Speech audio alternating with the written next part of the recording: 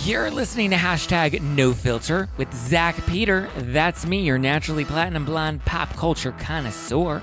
I'm the reality TV junkie, self-improvement addict, and host with only the hottest tea spilled fresh all week long. Those balls have gotten you into trouble, though. Yeah. They picked us because we were horny. Yeah, right. And that's your chronic state. 24/7. My life has changed so much that it's almost like a completely different life. From the latest news on The Real Housewives, I'm so happy to be here and engage with you. deep dives into celebrity legal scandals, and unfiltered convos with your favorite stars, I've got you covered. And yes, I always keep receipts. Welcome on in, guys. Welcome on in. Let's get it. Ow. Throw them hips, girl. Bum, bum, bum, bum, bum, bum, bum. What's going on, everybody? Happy hump day. Happy Wednesday. Hopefully your week is off to a great start. Hopefully you are fully recovered from the holidays. I know it's always like an interesting vibe to get back into the groove of things, but I have a jam-packed episode of hashtag No Filter with Zach Peter today. We have a lot happening. Gonna be breaking down the Diana Jenkins donation because Jay Edelson is making some wild claims that she did not, in fact, donate her money. And she's like, hold up, wait a minute, clap back. And then we have Erika Jane and the earrings. Everyone's like, why are the earrings why have they been undervalued? How did they sell for $750,000? And then Erika said that they were worth what? $1.4 million. And then now all of a sudden they're being auctioned off for $300. And a lot of people, there was a lot of speculation. Ronald Richards fueled a lot of that speculation. So now I'm here to clarify it because I actually reached out to the auctioneer and I was like, can you explain your pricing to me, please? And then at the end of today's episode, I have an interview with Andrew Gray. You may remember him from Bling Empire. You may remember him as the Red Power Ranger in Power Rangers Megaforce. He's an actor, he's a model, most recently a reality star. So we get into that. We talk a lot about Bling. We talk a lot about reality TV. We talk a lot of stuff. We even talk about like the Balenciaga campaign and Kim Kardashian and all of that sort of stuff. So it's a good episode. There's a lot jam-packed in today's episode just for you because I love you. And I was like, you know what? If you're not stuffed, now that you've decompressed and you're no longer fully stuffed from Thanksgiving, then now I hope you can be less stuffed with food and more stuffed with content. This probably means there might be a little break in content. I have an exciting housewife that's going to be on the podcast next week. I'm not going to tell you who. Other than the only thing I will say is that you're probably going to be a little pressed over it. I don't know if you're going to love that this housewife is coming on the podcast. But I'm hoping it may enlighten some of you a bit. It may like cause you to shift your perspective on her a little bit. So stay tuned for that. That's next week. But all right, are we ready to dive into everything? Because like I said, there's a lot for us to break down. So, did Diana Jenkins lie about donating to the Lion Air plane crash families that were formerly represented by Girardi Keese? Well, attorney Jay Edelson is calling her out, and people are like, ooh, we knew Diana Jenkins was a liar. We knew she was a liar with her tongue, and she slithers out her little tongue, and she's like a snake, right? Well, in a new interview on Emily D. Baker's YouTube channel, you know we love Emily D. Baker, shout out to Emily, love Emily D. Baker. If you're not subscribed, you should probably go and subscribe to her YouTube channel right now. So on her YouTube channel, she conducted a great interview with Jay Edelson. And Jay Edelson is making a shocking claim that the Real Housewives of Beverly Hills star did not actually donate the $100,000 that she claimed she was giving to help the families of the Lion Air plane crash, okay? I found that kind of funny because on her campaign page, you can clearly see that the donation was in fact made in Diana's name for the amount of $100,000. I remember seeing this when the money was originally pledged. I remember seeing it when the money then appeared to be donated. She opened up the fund, allowed other people to donate. I believe it's a little over $102,000 that have been donated. At this point, she gave $100,000 and then other people gave smaller donations. And I think it's currently at 102 or a little over 102. But anyway, now people keep saying she donated the money to her charity. Also, not true. Also false, because the money was collected through JV&G, which is a 501c3 nonprofit organization here in California, to which Diana has no affiliation with, other than like as a campaign host or a donor, but she's not on their board of directors. She has no financial interest in JV&G. They're literally an independent third party involved in this, and they're the ones that are collecting the donations. She does have her own Sunella Foundation, or Sunella Foundation. I guess I'm not sure how that's pronounced. The logo is kind of like a sun, so I would assume since her name is Sunella would be, that's the little tweak or play on her name. But anyway, that is her foundation, which I know she was using to bring awareness to this charity fund, but that's not where the donations are actually being collected. So it's not like the money is sitting in any of her bank accounts currently. So it currently sits with JV&G. Okay? Now, why haven't Jay Edelson's clients received their money then? Well, as a reminder, the fund is not it's not just for Girardi Keys clients. The fund is open to all families in need that were impacted by the Lion Air plane crash in Indonesia. So anybody that was related to somebody in that plane crash that is in need of financial assistance, that's what this fund is specifically set up for. So I believe Jay Edelson's clients might be entitled to some of that money. Other people, other families in Indonesia, the other orphans and widows, because we know that Girardi Keys and Jay Edelson, or Edelson PC, only represented a small fraction of the families impacted by the plane crash, not all of them. So recently, what's today? Wednesday? So earlier this week, Diana issued a statement claiming that she's working with JV&G now to disperse the funds to make sure those families can actually receive help. She also clarified that the fund is still open and will remain open until the end of the year. So anyone that wants to donate, Garcelle, Sutton, just in case you're wondering, if you would like to donate, you can still make a donation today.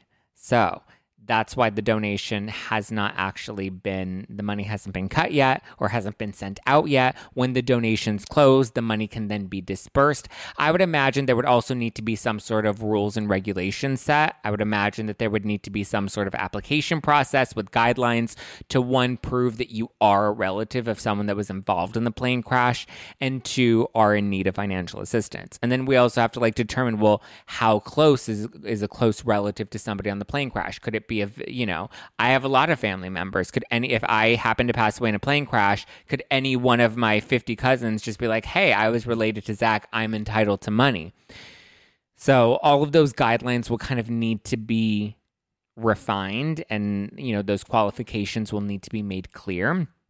I would also assume that the fund would need to be split up into grants with specific dollar amounts that are outlined for people that qualify. That way it's evenly set across the board, because I know that was another thing that Jay Edelson kind of, again, I don't know what his experience is with the nonprofit world. I just know that's where my background is. And I remember when we had a grant program with one of the foundations I used to work with, we had a very clear dollar amount. It was $2,500 that the grant was worth, and that was to ensure that everybody that applied was entitled to the same equal amount of money, right? It's not a lottery win. It's not a, 50-50 raffle. It's so we have to make the playing field even for all that are applying. Or you have to set up different tiers, and there are different qualifications for each of those different tiers, but we need to make sure that it's equal, and everybody's entitled to the same amount of money. So it takes time to set these kinds of things up. So listen, I would imagine that it's going to take a minute for them to get all of their ducks in a row, but I would also imagine Diana Jenkins didn't just throw away $100,000 that seemingly goes nowhere. She seems to be a fairly philanthropic woman. So for it to be some big elaborate PR stunt where she would just throw away $100K and have zero remorse for that, I find that a bit strange, and I don't think that that's the case. I think she genuinely she's genuinely trying to help. Now, Jay Edelson, if you'll remember, he was former co-counsel with Girardi Keys on the Lion Air case, which he represented some of the families. He claimed that his clients were entitled to $2 million that Girardi Keys never paid out. a judge in Illinois agreed that Girardi Keese did need to end up paying that money, and this is the case that ended up blowing up the whole scandal. Jay Edelson's the one that accused Erika of having a sham divorce once he found out that she was suing and leaving, or sorry, not suing, she was leaving Tom Girardi. So Jay is now suing all of Girardi Keese's officers, as well as lender James DiNardo and Tom's estranged wife, Erika Girardi, in his new $50 million lawsuit. So his clients are entitled to $2 million. So that would mean the rest of that $50 million would be like restitution, attorney's fees, et cetera, et cetera.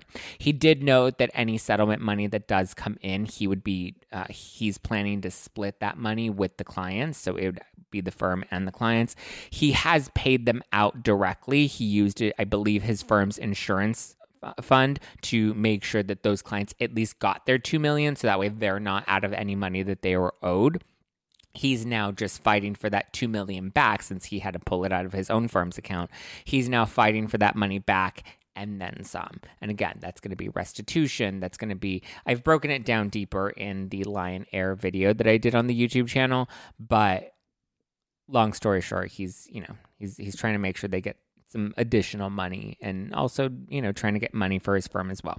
And I don't think that's a terrible thing. Everyone's out for themselves. And listen, I think he's worked very hard and he's entitled to something, right? So, the families have been paid. Jay's now assuming all risk in suing Girardi Keese and company moving forward. I've been very clear. I don't think Erika Girardi belongs in that lawsuit. I don't think that is something. I think the other people, Lyra, Griffin, Camone, DiNardo, sure, let's go after all the guys that worked there and were part of this whole scheme, this whole cute and confusing Jen Shaw, this whole embezzlement Ponzi scheme. Erika, I don't think needs to be dragged into the lawsuit. But that's my own personal side opinion. Anyway, so I want to clarify, too, though, that I believe that both Jay and Diana are really just trying to do the right thing by these families. Are they going to make every perfect step? No, I don't think either of them is lying. I don't think Jay was lying when he said that his clients haven't seen the money because the money hasn't been dispersed yet. The fund is still open for donations until the end of December. Do I think Diana was lying and saying that she, and accusing her of not donating the money? No, I don't think she was lying either because the money has been donated and you can see it on the JV&G website. The money has been donated and it is listed there. So I don't think either of them are lying. I don't understand why the two of them would find themselves as adversaries in any of this. But if you are interested in learning more about the Girardi stuff or just all of the legal cases, the Jen Shaw stuff, the Chrisley stuff, I'd suggest checking out our deep dive archive. We have a whole playlist on YouTube, youtube.com/justplainzach for a deep dive analysis into all of the Girardi Keese embezzlement Ponzi scheme scandal. I also think I'm probably going to do maybe a new deep dive into the Gorga lawsuits lately because I feel like that Joe Gorga and Melissa Gorga, they've been some lawsuits have popped up about them that some people asked me to look into. Maybe as the new season of Jersey begins, we'll dive into that as well.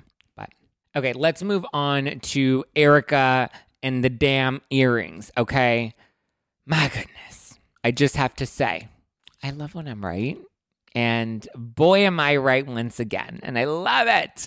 So we were all wondering how Erika's earrings went from that $1.3, $1.4 million estimate to now being listed at only $250,000. So let me explain, because I did my due diligence and I got some concrete answers for you because I love you and I like to fact check, right? So last week, attorney Ronald Richards on his self-verified Twitter account posted a tweet that he later promoted, aka paid to feature, about Erika Jayne's earrings, right? Ronald Richards, we also know, was originally hired by the bankruptcy trustee as special counsel to dig into Erika. It appears that there wasn't much that came from that investigation because there was no real further action taken against Erika since his departure from the bankruptcy trustee. He seemingly was let go. Anyway, he claims that she turned over a different pair of earrings, leading people to assume that it was the wrong earrings, that she was trying to pull a fast one on the trustee. First of all, the trustee's not that stupid. Basically alluding to, or people were able to draw this conclusion that Erika turned in a pair of earrings that was worth much less than the pair of earrings Tom actually gave her, right? And Ron Richards very vaguely showed documents of the original GIA reports from the original pair of earrings from 2004, and then compared them with the more recent 2022 GIA report of the earrings that were turned over by Erika more recently. He pointed out the discrepancies in the dimensions of the earrings and then coupled that with the current auction listing price of the earrings, which is set at $250,000 to $350,000.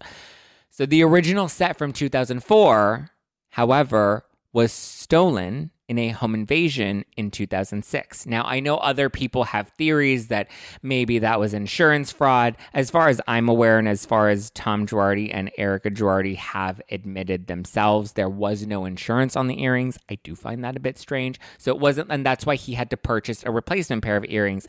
And that replacement pair was purchased in 2007. Which was the year after the home invasion in 2006. So we purchased a second pair of earrings that are almost identical, almost exact replicas, but definitely not exact, right? It's a replica pair, so they're not going to be exact. The original pair from 2004, he paid $800,000. Then in 2007, he wrote another check to the same jeweler for a similar pair, a replica pair, for $750,000, right? That money, we later found out, was pulled from a client trust account, which is why Erika had to now turn those earrings over, because Tom Girardi was never authorized to use that $750,000 to buy earrings. That was his client's money, and it was in their trust account, and that money should have never been signed out of the trust account and should have never gone to pay for any earrings that belonged to anybody other than those clients, right? With their permission, with their written consent and permission. So Erika on Real Housewives of Beverly Hills said the earrings are now valued at, I believe it was $1.3 million. However, the auction house John Moran is currently in possession of the earrings, and they've listed the earrings for people to begin bidding at $250,000, which further fueled Ronald Richards' very vague and speculative theory that Erika turned over a different pair of earrings. So indeed, she did turn over a different pair of earrings because it was the replacement pair of earrings from 2007 and not the original pair that was stolen in 2006, right?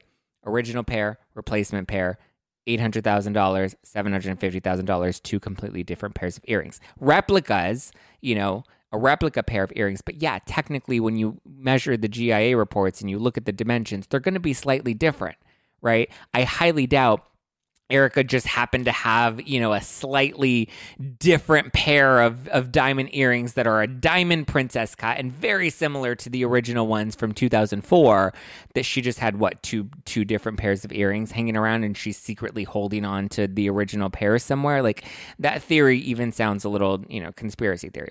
Anyway, I reached out to John Moran, the auction house, and I asked them to clarify the auction listing price. Remember, an auction, they list an item at a starting price, not a final price. So this is what we're starting at. So people will come in and they'll bid, and the bids will go up and up and up and up and up. And then eventually we'll have a final sale price, right? So a rep from John Moran kindly got back to me with the GIA reports, with a press release, and with some photos of the actual earrings. It's interesting. It's a very pretty, diamond princess cut. It even has Girardi engraved into both of the earrings, which is interesting. So whoever does end up getting them, I'm curious if they will keep the Girardi, engraved in there, or maybe they'll have that removed. I don't know. It's kind of weird. I wouldn't want somebody else's earrings, especially when it has their name on it. It's kind of weird. I don't know. Whatever. I guess it's, it's the hipster thrift shopping, right? But just high class. So anyway, the rep explained to me, she explained that the $250,000 to $350,000 estimate is the market value of the earrings, which is what they use in an auction, okay? Which is what I guessed when I originally reported on this earlier this week. Remember, market value, which is at cost pricing, market value is very different from retail value. It's a very different price tag from retail pricing. Market value is just the value of the diamond itself, the value of the earring itself. Retail pricing, Totally different ballpark, right? The earrings were always worth much less at market value because there's always going to be a markup when you list something at retail value. It's exactly this was the theory I came up with earlier in the week, and some people were like, that's not true. They're going to go for the highest retail value. And I'm like, okay, Barbara, calm down. Let me actually fact check this for you because, I don't want you to have an aneurysm. So anyway, the $750,000 original price tag that Tom Girardi paid, I asked them about that, and this is their direct statement to me. They said that number has no real bearing on the value of the earrings because retail value can be anything a store wants to charge. It's common for retailers to add about a 50% markup of the market price, which is exactly what I concluded when I spoke to the jeweler here in LA the other day, and he explained all of this to me then. But then there were the skeptics. And listen, people said that they would never list a pair of diamonds that were not at full retail price. But here we go, guys. I confirmed it with the auctioneer themselves. The auctioneers themselves. I confirmed it with the people that are currently in possession of the earrings.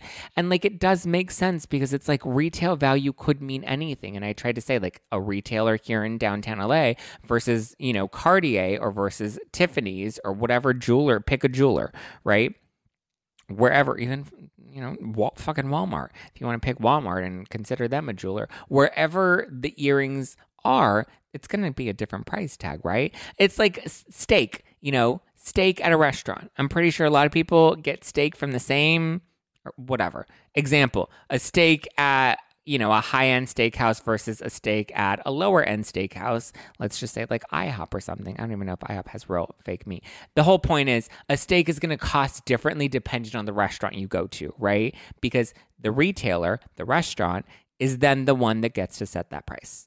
So the earrings are not worth $1.3 million. The earrings are not worth $1.4 million. The earrings are not even worth $750,000, which is what Tom paid. The earrings are worth $250,000. And this is all according to the auction house John Moran and their gemologist Molly Burns Keith. Okay? Period. Dot. So please tell Ronald Richards to stop fanning the flames of speculation and vague insinuation, because if I could figure all of this out, and I'm not an attorney, nor am I a gemologist, I'm just somebody that knows how to write an email and pick up a phone and say, hey, gemologist, can I talk to you and ask you a couple of questions? Hey, auctioneer house, can I talk to you and ask you a couple of questions? Oh, yes, that actually makes sense. Thank you so much. Thank you for verifying that for me. It's not that fucking hard. Sorry. I just, I get a little irked sometimes because I get dragged when I happen to actually fact check my stuff, you guys. And when I'm not fact checking stuff, I'm very clear. This is my own theory. This is my own opinion. This is my own speculation. There you go. Answer. You asked a question. I gave you an answer. So for more deep dives into the Girardis, I recommend checking out our deep dive archive on YouTube, youtube.com/justplainzach. There are also other deep dives into the Chrisleys and their recent arrest, or I guess recent sentencing and their whole, a bank fraud, tax evasion scandal. There's also the Jen Shaw stuff. She has her court case coming up, her sentencing coming up in January 6th. So stay tuned. I will continue to cover more. Culture, society, on every street and around every bend lies a world positively overflowing with both. But sometimes we can all use a night in, removed from the endless spiral of chaos and absolute nonsense that waits outside our doors. And for those nights, there's Drizzly, the #1 app for alcohol delivery. With Drizzly, you can shop local stores and compare prices on the biggest selection of beer, wine, and spirits, then get your favorite drinks delivered to your door in under 60 minutes. All from the comfort of your couch. Because society is great, but it doesn't have your couch. And it's windy out. And you forgot your jacket. And oh my God, would you look at the line at that place? Are you serious? So download the Drizzly app or go to drizzly.com. That's DRIZLY.com today. All right, guys. I hope you are ready for a little change in pace now, because today I have a very special interview with Andrew Gray, who you may recognize from Netflix's Bling Empire, or maybe you know him as the Red Megaforce Ranger in Power Rangers Megaforce. He's the Red Power Ranger, and he's really hot. Maybe you even know him from one of his very hot and very spicy modeling campaigns. Well, anyway, he's here. And we have one great combo. We talk all about Netflix's Bling Empire, why he left the show, why he returned to the show, if it's coming back for another season. We also talk about how toxic reality TV can be, and this insane Balenciaga scandal, and just like life, living life. And we have a really good conversation. It's an eye-opening combo. Maybe you'll find some nuggets of wisdom in it for yourself, or maybe you'll just enjoy some of the tea that gets spilled. But I hope you enjoy it. So enjoy. Please welcome Mr. Andrew Gray. Hello. Thank you. Thank you. That was a beautiful intro. How are you? I'm doing spectacular. Another day above ground, and God be the glory to it all. I'm really, really happy. How about you?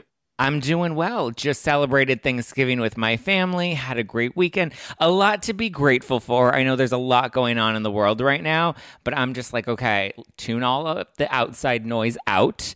Tune in. Focus on the things that I'm grateful for and the things that are going good in my life right now.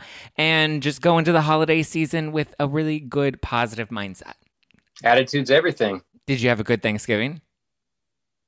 I did have a good Thanksgiving. It was one of the first times that I was actually around my whole family at once. So I was missing my grandmother.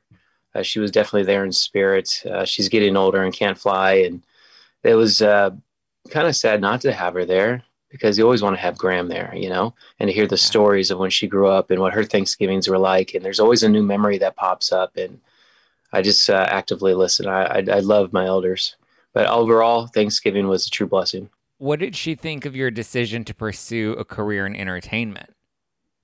Because I feel like sometimes family members are like, I don't know if I want you to go into entertainment. It can very much go south or very hard to build a career in entertainment.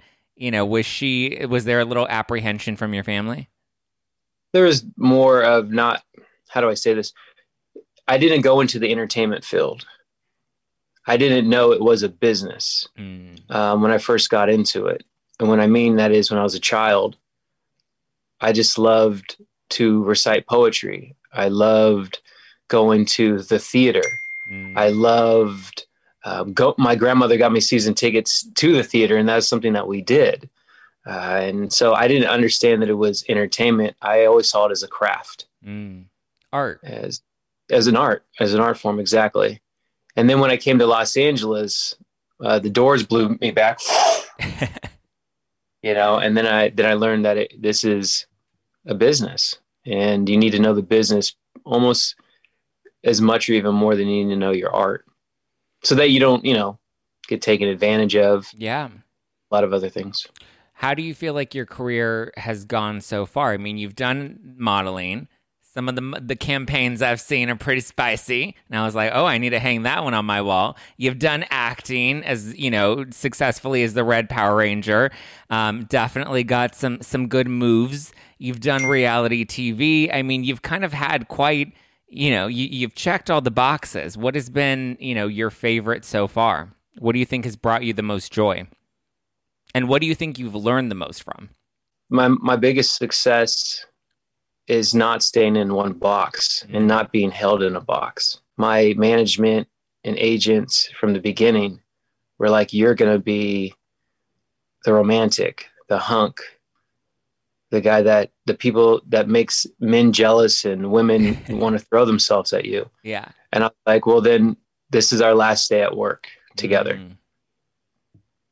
And they're like, what do you mean? That could bring you the global stage. There's things that people find valuable in this world, and knowledge and beauty are around the same area. Yeah. That's where I'm going to, always do work that's going to be putting God first. And for me, vanity is not where I'd like to be. So I'm just happy that when I was modeling, and I still do, if it makes sense, it has to make sense. Yeah.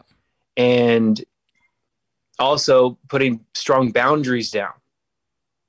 So I'm very proud of that, to navigate the industry for over a decade and started working with top tier brands. And I still work with top tier brands today by putting my boundaries down, knowing my value. And if they say this is our budget, well, that makes sense for your business. It doesn't make sense for my business, but this is the number I'm looking for. And when you have it, let's talk. Yeah. Which would drive and I'm saying this, at 19, 20 years old, my agents are like, are you kidding me right now? Someone would kill themselves from that. I'm like, well, then we need to pray for that person. Yeah. But it's not that serious, guys. There's 1,000,005 ways to make money, but I want to sleep at night, have a clean conscience, and have boundaries and be respected. If you're not respected in any industry, you're going to be walked all over. Yeah.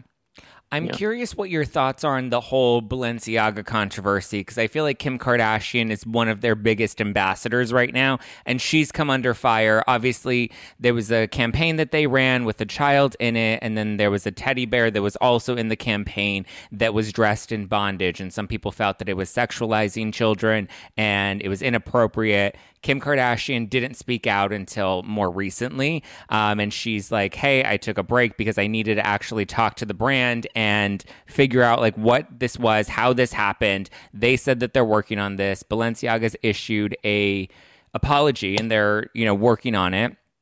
I'm curious what your thoughts are about, kind of her hesitancy to speak out right away, and whether or not how you would respond working with a brand in a similar position. Like, would you immediately pull out, or like, what do you think? Do you think it was smart for her to kind of take a beat and process things and chat with them first? To my knowledge, Kim said she had to reevaluate it. I don't think as any parent you need to reevaluate anything. Yeah. That's just my full answer. You would immediately pull away from the brand.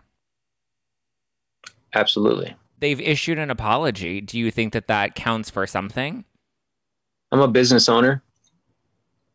I run a production studio. I'm the visionary behind it, and nothing gets past me without being checked. My business partner was sales for the biggest magazines in the world. Yeah. He was salesman of the year. And he says, our story is a content that drives sales. Everything is checked, rechecked, and then final checked. And then it gets to me. And then you give the final sign off. So it goes through a series of channels. And I would imagine a fashion line like Balenciaga, you have many people running these campaigns. You have many people that are actively brainstorming concepts, ideas, going through, you don't have just one still image. You have a series of photos that you have to actually go through. And I feel like yeah. And they checked all their boxes that they wanted to check. And they thought they hit them in a way that, the people who know what they're looking for will find it. And the people that don't won't. But they got caught. Yeah. And it just shows what those people want and who they're serving. Yeah. I just don't need to be around Balenciaga, and I don't respect it. So, What types of brands do you find yourself aligning with currently? I'm about anything that's about my highest, truest self. I'm very much against living my best life, because when you live your highest, truest self, that is living your best life. There's living with purpose and infrastructure. And so that's what I look for. How did you get to that place? I feel like a lot of people, were raised in this consumer sort of society, and everything's about sensationalism and clickbait. And so in order to find yourself in a really grounded place, how did you end up getting there? I feel like a lot of people that kind of find that journey usually have to kind of lose themselves, or they have to hit some sort of rock bottom, or something in their life has to kind of shake them up before they're ready to wake up. Where do you think your, decision to kind of look inward and become a lot more spiritual and become a lot more connected to a higher power came from? I started my journey listening to my grandmother's wisdom, learning the histories of the world and our nation, and understanding that we have to let go of things so that we can rise. And so going back to the brands and et cetera, none of those things are what I need before I ascend. There's no U-Haul behind the hearse, you know? Where do you see your life kind of going next? Do you want to continue to pursue acting? Do you want to, maybe throw your hand back in the reality game? Is there a business that you're looking to kind of continue to build? Yes. But I would not call it reality, because reality television is not reality. Mm. If you look up the definition of reality television, it said it is to capture, this is paraphrasing, capture and edit for entertainment. Sensationalization, right? Whatever is going to get people interested and get them to tune in doesn't have to necessarily be real. It allows people to say you're violent. Mm. But for any reality star or reality personality, or however you want to label it, if they're like, well, the world's violent, then like, no, but you're really violent. It's produced, it's manufactured. And that's not that. Hey, a lot of people do manufacture their life. Let's be honest, right? We'll pray for them, but that's not reality. If what I would like to do is a documentary series documenting life and presenting it in a way that's natural, and it will educate. It may provoke responses, but not reactions. There's enough of that already, just going through traffic in life, crossing the street. Do you feel like it's changed some of the people in your life? I believe it influenced them. In what way? To act out. This is how powerful I know that I am.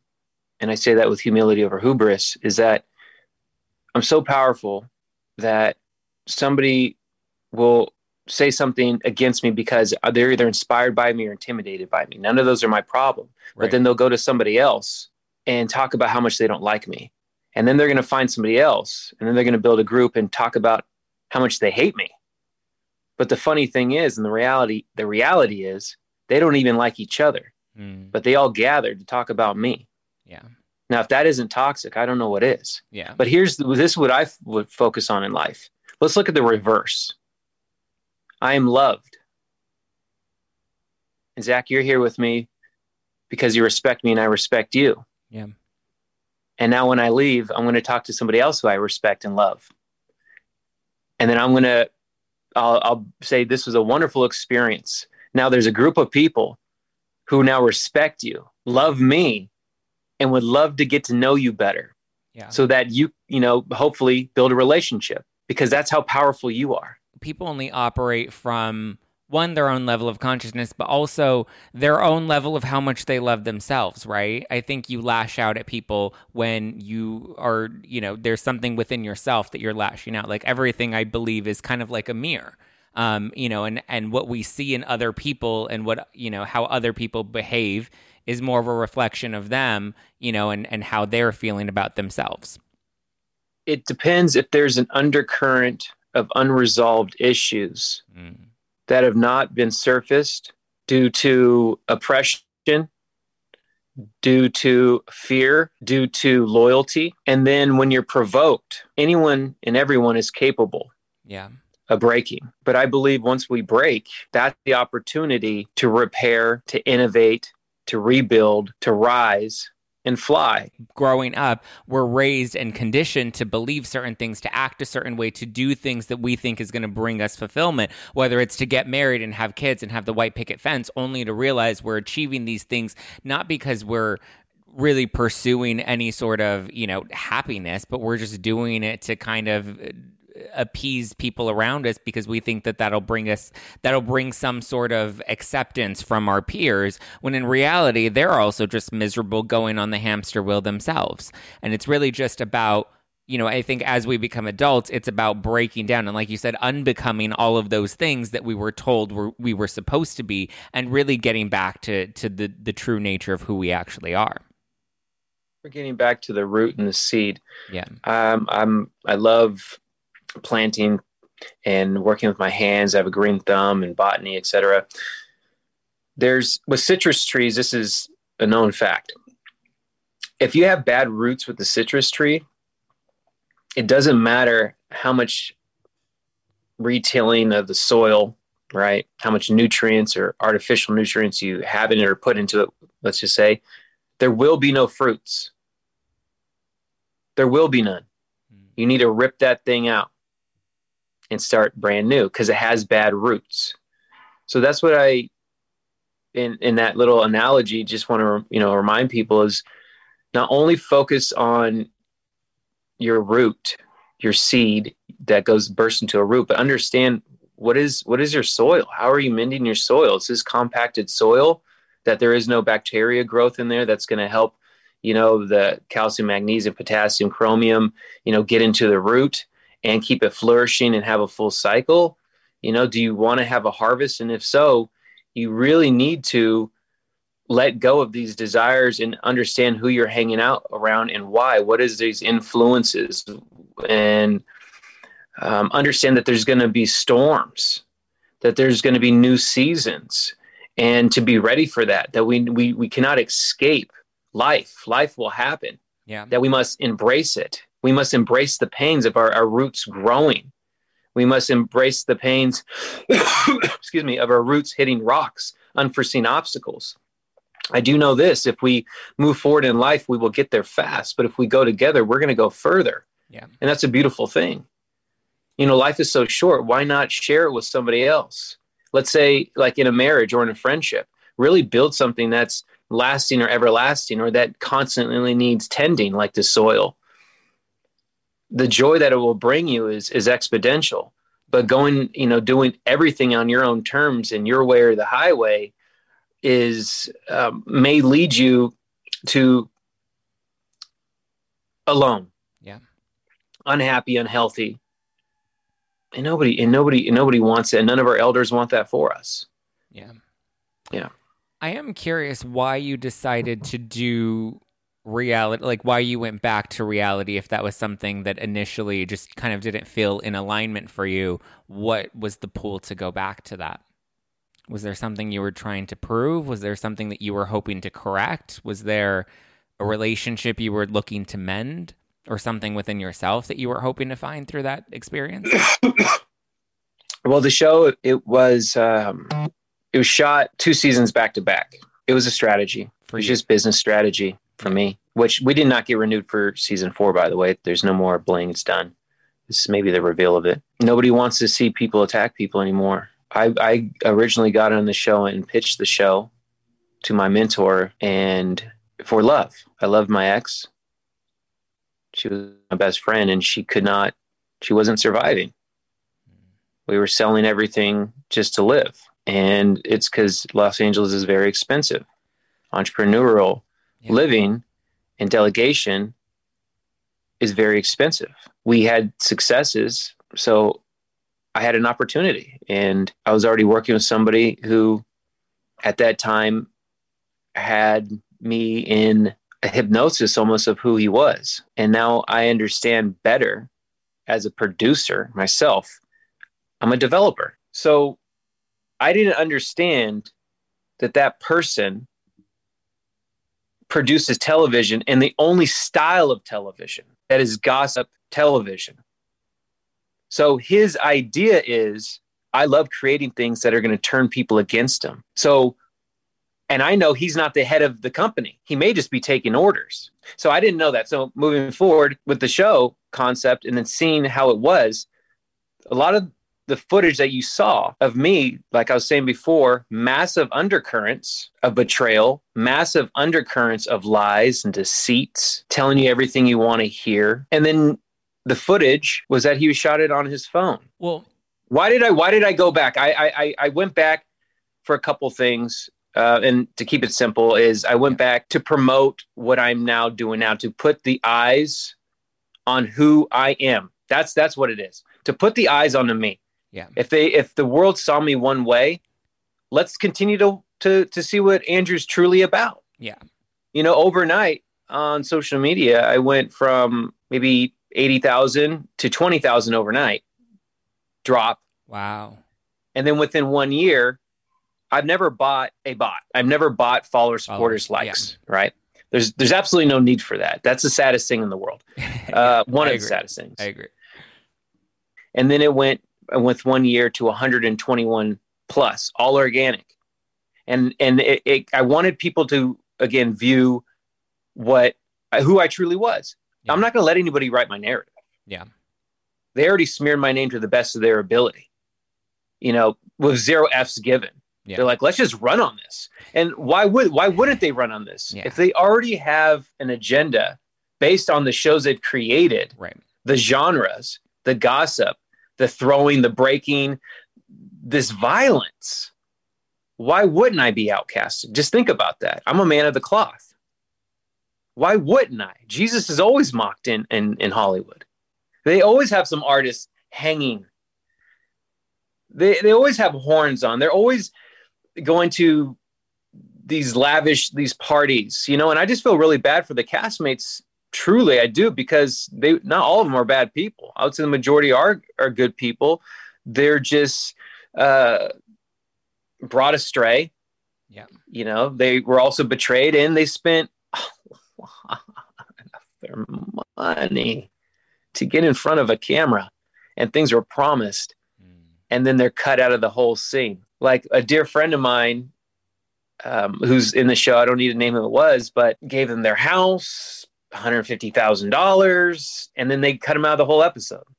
Another one spent over $100,000 on another one of their parties. I was in one of the scenes, and they were in it for like 2 seconds. And that's not what they promised. So again, I went back to show you can go against all the odds and still write your story. Yeah.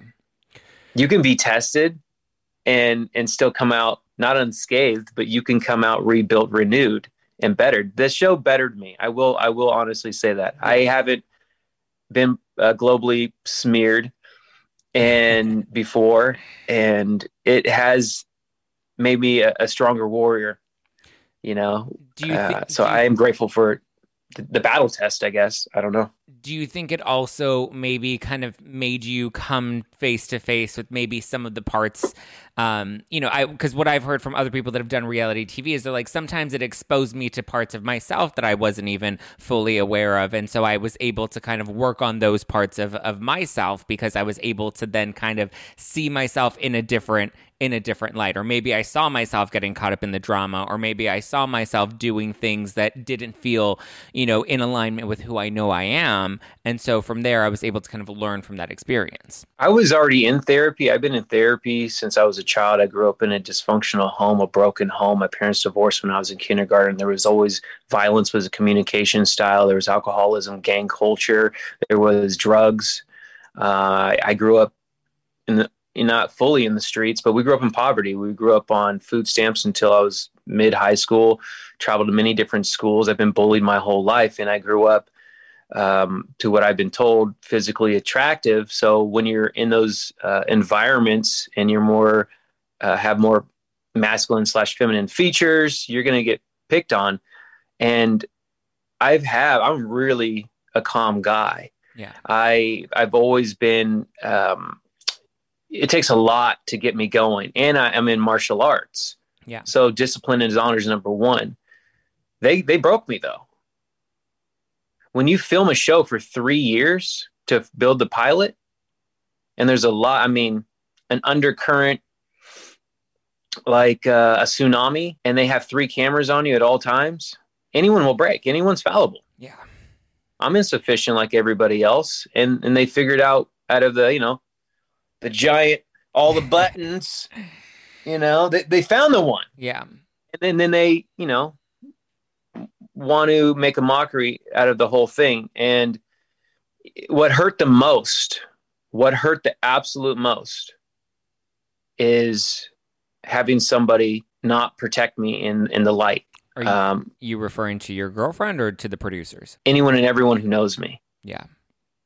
Because they allowed that mischaracterization to be run with as part of a story that was disingenuous to who I would imagine. At least just my interactions with you and my experience with you, you've always been very, very down to earth, very calm, very peaceful. Your energy is always very calming. I've made peace with it all. Yeah. And I've prayed for them all, and I have forgiveness, and I will have mercy. But not one of those people have came to me and said, I was scared, man. I didn't, I saw what happened to you, and I didn't want that to happen to me. And but you know what? I'm not a victim of it all, and I'm not a survivor. I'm a thriver. There you go. You're a warrior. I'm a warrior. And I think we all choose to be a warrior when we're knocked down or forced down, and we choose to get back up. Then we choose to keep climbing. That makes you a warrior. I've been fighting my whole life, and I prefer to be a lion. Do you feel like the lessons you've learned from martial arts, do you feel like they've kind of helped you build that resilience? There's so much humility into it. There's so much sportsmanship into it. I was late for about 5 days in a row. 5 minutes. And my coach came up to me at the end of the week and he says, "You're doing a spectacular job. You're really there for everybody. You're learning. Keep up the stride. But you owe everybody 25 minutes, okay? Figure out how you're going to do it." Yeah. I was like, "What?" So I go, "No, you were late 5 minutes every day. I can understand once. I can, life happens, but it's been every day. So there's 15 people here. You owe them all 25 minutes, or don't come back tomorrow." And that's fair. Yeah. Life isn't fair, but it can be when you're on, that people that love each other. And I learned from that. Yeah, we learned from the unfairness of life. I also learned from the show. Yeah. I also feel like reality TV is entertainment, right? So we watch it the same way we would watch Power Rangers in action. We want to see the combat. We want to see the fights in that sense. Do you feel like that? I mean, as you said, Bling probably won't come back for a season 4, but do you think it's because people are getting less interested in the drama and the conflict? And how do you see that genre kind of changing? How would you improve it? Well, there's a difference between scripted and a reality that's not reality. When you're filming a reality television, they tell you, come on Friday to this location. We want to film this, this, and this, and we're trying to get this, this, and this. Yeah. And then when you're there and you're around the table, restaurant, etc., they're going to, into your ear, into your ear. And then the third person, no one's in my ear. What's going on? Then they go. And they just they attack you. That's not healthy. So how would you change? That's not healthy for the person. That's not healthy for anybody who wants to provoke pain. Yeah. Now going into scripted or Power Rangers, there's an act structure, right? There's a problem, there's a solution, then there's a resolution. There is no resolution in what they're doing because the trauma that follows it is only affecting that person. Yeah. It's like when record executives or Ari Emanuel stepped down and he was saying, we do hire artists who have issues. We know that. And we know that it's affecting their culture, their health. Yeah. We know that they are taking their lives. He's like, you want to know who it's not affecting? All the executives, all the producers. But we buy nice houses, nice cars, and our kids go in private, and we fly private. So I think, I believe there are ulterior motives at play. And when you're in scripted, it's all right there. And things are rewritten on the day for the betterment of the show and the cast as a whole, because that cast is going to be the brand, and they're going to travel the world of the States to talk about it. Now, anybody on a reality show that's promoting it and they're really pumped about it, I'm praying for them. Yeah. They're already enough. They don't need a show to feel that they are a celebrity or, they're already enough. So I'm praying for them. As you should, and as I'm sure they very much need. So what's next for you? Where do you see, I mean, obviously you said you want to get into filmmaking, maybe doing some documentaries. Is that something that you're actively building towards? Or something that, Absolutely. So at Night Owl Studio, we have lots of different decks and treatments with scripts available. And this is in series, documentary series, home improvement, feature films. Those are all ready to go. We're shopping them out right now. They're in development. Also, I have partnered with a mentor of mine who, wasn't a mentor for, he's been my business partner, but a mentor subconsciously because, I read his book during the pandemic, and this is really interesting. He has a book that's called Better Selling Through Storytelling. Better Selling Through Storytelling. My story is the content that will drive sales, right? So when I was going through somewhat of a hard time being attacked so frequently and from all angles, I went into a dark hole, not meaning dark and negative, but I went to focus and I went to break and to come out a transformed person. And in doing so, I read a lot. And in that book, Better Selling Through Storytelling, I was like, I need to share my story, continue to write my narrative where it is concise, compelling, and engaging, where I'm not the hero in my life, but I'm showing people how they can be the hero in their life. Like the audience is the hero. Right. Well, I ended up reaching out to that author. He's a 5-time New York Times bestseller, keynote speaker, TED talker, incredible man, keynote. And I said, let's start a business. And he's like, what do you want to call it? And I said, The Superhero You. And he's like, I like that. Tell me more about it. Yeah. I was like, well, I did my research on you. You don't have any kids. You don't want to have kids. You're not married. And who's going to keep your legacy moving forward? My mission would be to keep your legacy because your direct target is to corporate America as a keynote speaker. Mine is from Power Rangers. My demographic is from 12 to 35. Yeah. So all that stuff that we're already teaching, that you're already teaching, had a story. Let's remind them of who they are. And this unbecoming, right, will be this new create your own adventure. So we created a business called The Superhero You, which you go to superheroyou.com. There's social media that we just started, and there'll be things posted here shortly. This is still only 4 months into the inception, but in doing so, we have partnered with people who've worked with Activision, Warner Brothers, professors at Stanford, PhD, English, wonderful people who we are creating online modules that you take in a test, and it's going to not only kind of give you your personality types, your enneagrams, an animal that, I wouldn't say spirit animal because it's not a spirit, but what you exude. And it takes you on a quest because there's two different kinds of heroes in life. There's one that's projected into the world like Superman and he has to kind of figure out everything. And then there's another one who's an average Joe like Bilbo Baggins that goes on this big quest. So we're sending people on two different ways. Again, it's to create your own adventure. And along the way, you get badges and you become the superhero in your own life by basically reminding yourself of who you are, where you came from, what you've gone through, and what's relevant right now and having a vision for the future. So that's what I'm focused on. And on top of creating compelling, educational, inspiring, delightful content for all ages. I love that. Our hope and our main intent is to honor families, to honor the individual, and to keep families together. There we go. I love it.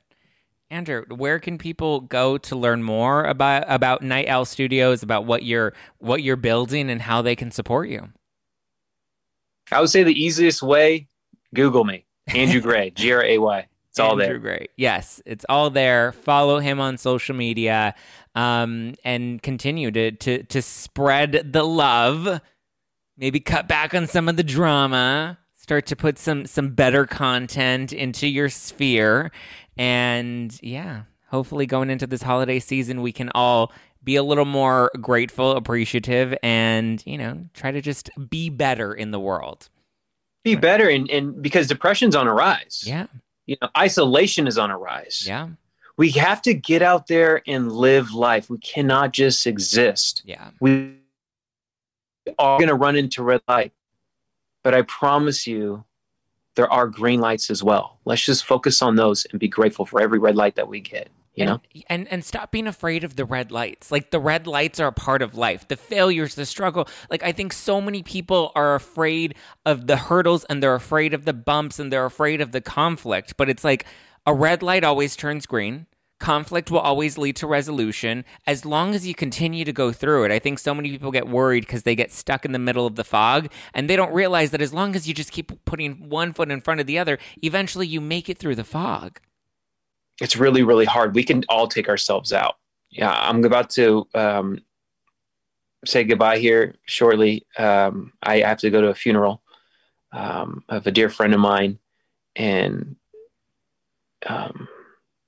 just anybody. We all can take ourselves out at any time. Life is hard. Yeah, and that's why it's important. Please seek out the professional help that you need. Yeah. If you need therapy, or if you don't think you need therapy, just go check it out. Yeah. You know what I mean? Yeah. I don't need to have all my sensors go off on my BMW to not take it into BMW. Yeah. If I'm getting my tires filled up, shoot, check it all out. Check it out, you know? Yeah. And they're like, you actually needed some fluid. We already did the brake in the back. I'm like, well, who's paying for that? No, I'm just kidding. But, you know, all right, take care of it. Take care. And you're going to need tires in 10,000 miles. Are they expensive? Of course they are. Okay, cool. You know, so yeah, go out there, guys. Keep listening to Zach right here. But man, it's been a wonderful time, and we're going to see each other in person. We're going to continue on, and when I get Grayscale going, the podcast, I'd love to have you on. I would love to, and we'll dive into all the gray areas. All right. Thank you so much. Enjoy the rest of your holidays too. God bless you. Thank you. You too. Thank you guys for listening to #NoFilter with Zach Peter. This was a truly unfiltered conversation with Andrew Gray, and I was very, very grateful for him and his candor and his openness and his honesty and his humility and his willingness to kind of just put himself on the table and share. And hopefully you guys took some good nuggets away from our conversation. Hopefully you go and give Andrew some love and some support. Thank you guys for tuning in. Thank you to Leah Quinn. Leah Quinn, who also was featured on Bling Empire. She is the one that introduced Andrew and I. And, you know, I got to hang out with Andrew at the launch of her soju, which was awesome. And I'm just grateful to Leah, grateful to Andrew, and grateful to everybody tuning in. We got a fun episode, or a fun holiday season full of some good episodes to come. So stay tuned. Give me a follow at Just Plain Zach if you want to keep up with me, or you can keep up with the show at No Filter with Zach. It's always a good time over there. And then if you want to follow Andrew, you can follow him at Andrew Gray, at Andrew Gray. Easy peasy, lemon squeezy. All right, guys, love you, mean it. Have a wonderful weekend. I will chat with you on Thursday night for our Thursday Night Live. Airs on the podcast Friday. So till then, have a good one. Love you, mean it. Bye.